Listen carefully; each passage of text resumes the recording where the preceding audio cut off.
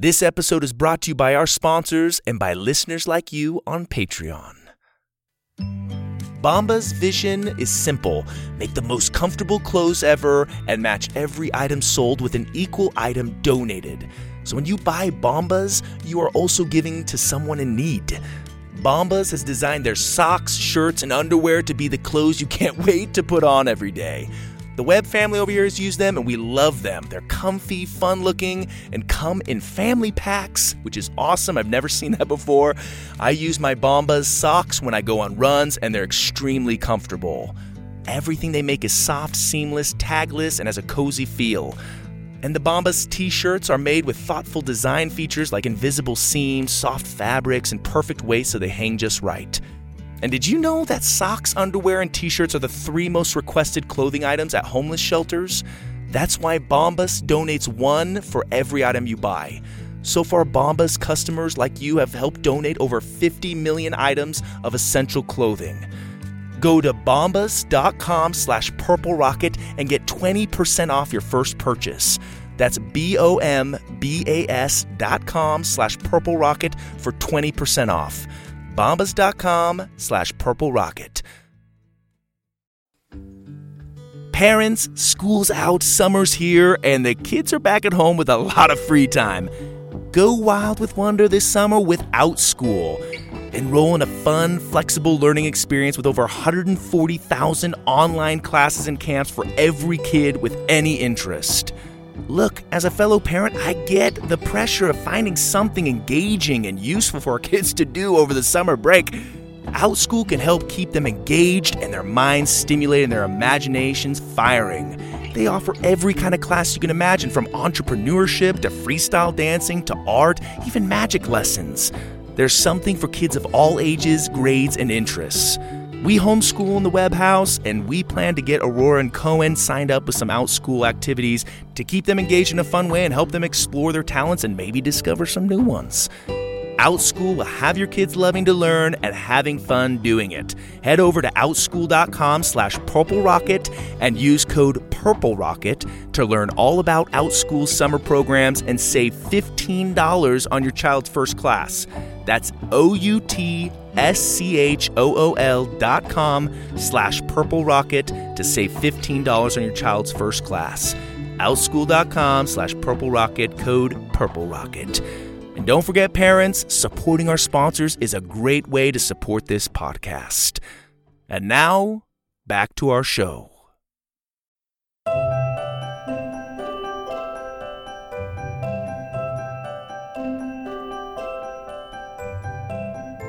The Purple Rocket Podcast presents Winnie and the Pixienauts.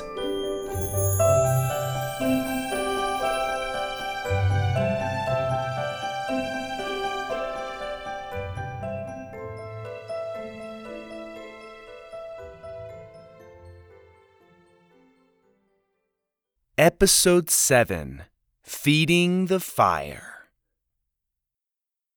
The next day, at the beginning of class, Jack's seat was empty. I hadn't seen him all morning. "Jackson Taylor," our teacher, Mrs. Boweed, repeated for the 4th time, glancing around the room. Mrs. Boweed looked back down at her roster and made a note. "Mr. Taylor's not here," came a voice in the doorway. Everyone looked up.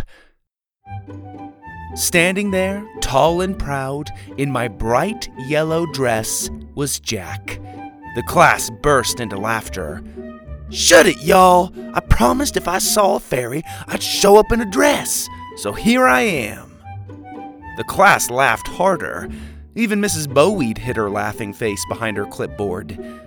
Holding his head high, Jack grabbed the sides of the dress and marched over to his seat and plopped down. "How'd you get a hold of my dress?" I laughed. I could see his overalls under the drooping neckline. "Lou got it for me," Jack said, fixing the lace around the arms. "She snuck it out this morning." "Looking mighty purty," I teased. "You bet I do." "Wait a sec." I squinted at him. "Is that lipstick?" Jack slowly swiveled his head towards me, and I could see a sloppy, smeared red line across his mouth, as if he'd tried putting on lipstick while driving over a bumpy road. "Yep," he said, smacking his lips. "Cherry red." I giggled. "I never said you had to wear—" I stopped myself as Jack shot me a look. "Lou," I nodded. Jack folded his arms. "She insisted on the whole shebang. I tried to stop her, but she got half my face before I could pull away. How does it look?" He held up his chin and puckered his lips. "It looks like you bit into a watermelon," I laughed.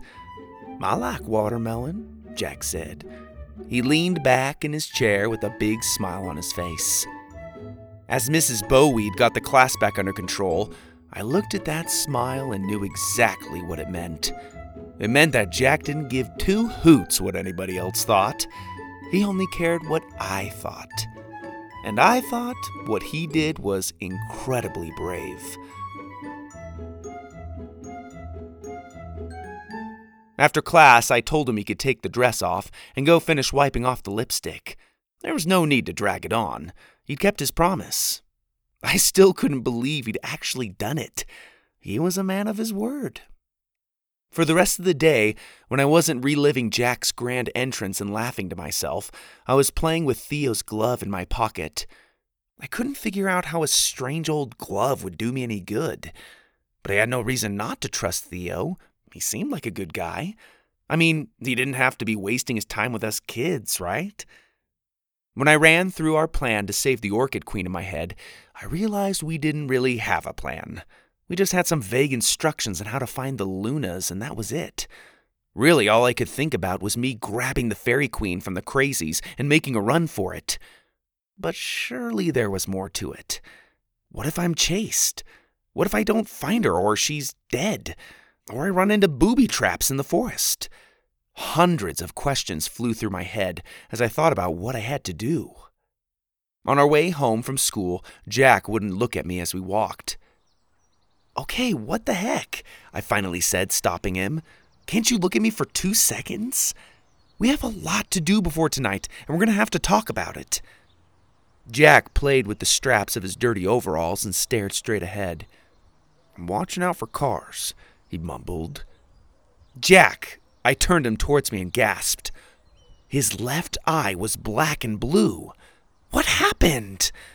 "Nothing. I just fell off the big slide." "Who are you kidding? You never go on the big slide. You never go on the small slide." "Well, I did today, Winnie, so let it go." Jack's voice cracked. "Jackie, what happened? Please tell me." Jack hesitated. I could tell he was trying to hide the tears welling up in his eyes, but his glasses magnified them so much it was impossible to miss them. "I got punched," he said quietly. "I can see that. By who?" Jack hesitated again. "It was Luke, okay?" "What?" I froze. "Not beautiful Luke. Please, anybody but him." "Why?" I asked nervously. "He said I cheated on the rope race." "He clocked you for that?" I couldn't believe it. "Well, I'm sure it didn't help that I came prancing into class wearing a dress." "Oh, Jack, I'm so sorry. You didn't have to." "He also told me to stay away from you, that you were his girl." My stomach tied in knots. Luke said I was his girl? He'd practically ignored me since that night at the fair. Now he's trying to claim me like I'm his girlfriend? "That doesn't make sense," I said. "That's what I told him, and that you would never be his girl. And then he punched me. It was a real cheap shot, too. I was turning to leave, and he snuck in a left hook when I wasn't even looking." We got to Jack's house. "That's it. We're telling your parents. Come on." I grabbed his hand and headed down his driveway with him. "No!" He pulled away. "No, I can handle it. Just please don't tell anybody. Please, Winnie." Jack stood between me and his beautiful house. I looked at it. and the contrast of its perfect white gables against the ragged, beat-up boy slumped in front of it. For a minute I considered blowing by him and telling his parents myself, but I resisted. "Fine," I said, shaking my head, "but something better be done about it. I'm serious, Jack. If you don't tell them or our teacher or someone, I will. I'm going to ask you when we meet tonight how it went." "Okay," Jack said. "Are we going to meet early to go over the plans? Granny Annie's out at the market all afternoon, isn't she?" "She is, but I promised Oliver I'd meet up with him. We can catch you up later, though." As the words left my mouth, I had a feeling they wouldn't be well received. I guessed right. "You're meeting Oliver? What for? Haven't you guys spent enough time together?" "He just wants to explain a few things and make sure he's not even coming with us." "Look, I promised him I'd go. It's no big deal. I'll see you at 8:30, okay?" Jack rolled his eyes. "Whatever." He turned and headed for the house. I held up my fist. "Pixienauts," I said, trying to motivate him. Jack lazily tossed his hand up and made a mumbling noise on his way to the house. What did he care if I met with Oliver or not? Wouldn't you want to ask a fairy questions if you had the chance? Especially if you were tasked with saving his queen? I snapped to and realized I was probably late for our meeting. I took one last look at Jack's sad shuffle up his driveway and then booked it for the ugly oak. When I got there, Oliver was waiting for me. Oliver was busy scratching his back against the bark of the ugly oak when he saw me. "I was beginning to think you wouldn't show," he said. He flew up onto a little branch next to me. "Are you kidding? This is one of the few things I've actually been looking forward to." I took a seat by the creek and Oliver followed. He was a surprisingly handsome little guy now that I thought about it. His short, red, wavy hair lay nicely behind his ears, and his dimpled smile made his bright blue eyes twinkle. He noticed I was staring. "You all right?" he asked. I shook my head. "Of course. What were we saying?" "I believe you were going to ask me some questions." I was. It took me a second to remember one of the hundreds of questions I'd thought of earlier. Clans. You said something last night about there being different clans of fairies? Oliver smiled. "Remember what I told you about us being the world's caretakers?" I nodded. "Each group of fairies is called a clan and serves a specific purpose. All of us take on the name of the flower we were born in. I belong to the orchid clan because I was born in an orchard not far from this creek. The orchids are responsible for the soil of the earth. We make sure it's rich and ready for harvest. There are also the tulips. They're a chatty bunch that are in charge of the trees.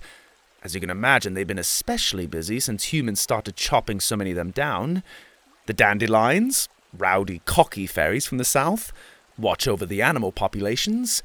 There are also the daffodils, daisies, and of course, the rose clan. But no one's seen them in centuries. Many believe they are ancestors since records of their work date back thousands of years before any of us came around. It is said that they were the cultivators of love, the final necessity to making this world turn." "That's beautiful," I said. "Where are all these clans?" "The tulips were the last I've seen, and that was dozens of years ago. We had a strong alliance with them and the dandelions before we lost our queen and were forced into hiding. Both used to have colonies around Smoke Canyon Lake nearby." "Why is it so important you have your queen?" I asked. "Can't you just come out and start over?" Oliver tossed a tiny grain of sand into the water, making it skip like a pebble several times on the surface. "It's not that simple. You see, the queen possesses enough pixie to keep the clans alive. Remember when I told you that if we didn't glow, we'd burst? Well, the queen, you see, doesn't have a limit to how much magic she can hold. As the flower's pollen is refined into pixie dust, it is collected and distributed by the clan's queen. She's the only one who can harness that much energy. Without her, we slowly die off until we become extinct." I tried to wrap my head around it all. "So you kind of pollinate like bees, and then do what with the dust?" Oliver chuckled. "Bees? Nah, they're a bunch of posers. They've been trying to copy us since the beginning. All they can do is pollinate. We refine. There's a big difference. Breaking pollen down into magic pixie is a much more sophisticated process. And once it is gathered and the queen distributes it, we eat it. In small quantities, of course. That's what gives us our power. It's our life source. At least for our clan, anyway. Some clans distribute pixie magic differently. But couldn't you just live off of food? You looked like you enjoyed Lou's salad. Oh, but I did. Oh, those hazelberries were nothing short of life-changing.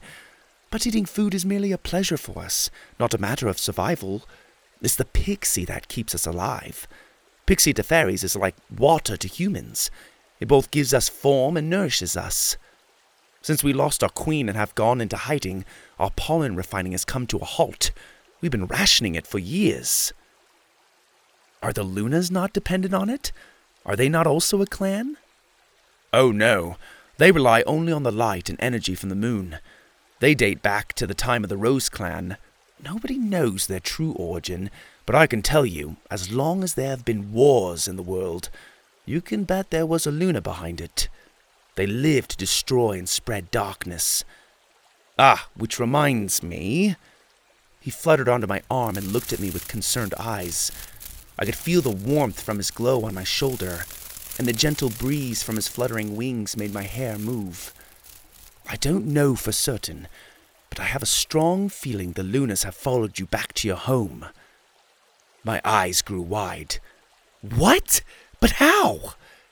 They have their ways. No doubt they've seen us together and have already heard of our plans. I felt their presence around your home, Winnie. This is serious. We have less time than we thought. What had I done? It was bad enough I was putting myself in so much danger, but getting Lou and Graham involved was too much. They didn't deserve this. Even if Lou was annoying and Graham a touchy grouch, they were my family. I let out a deep breath.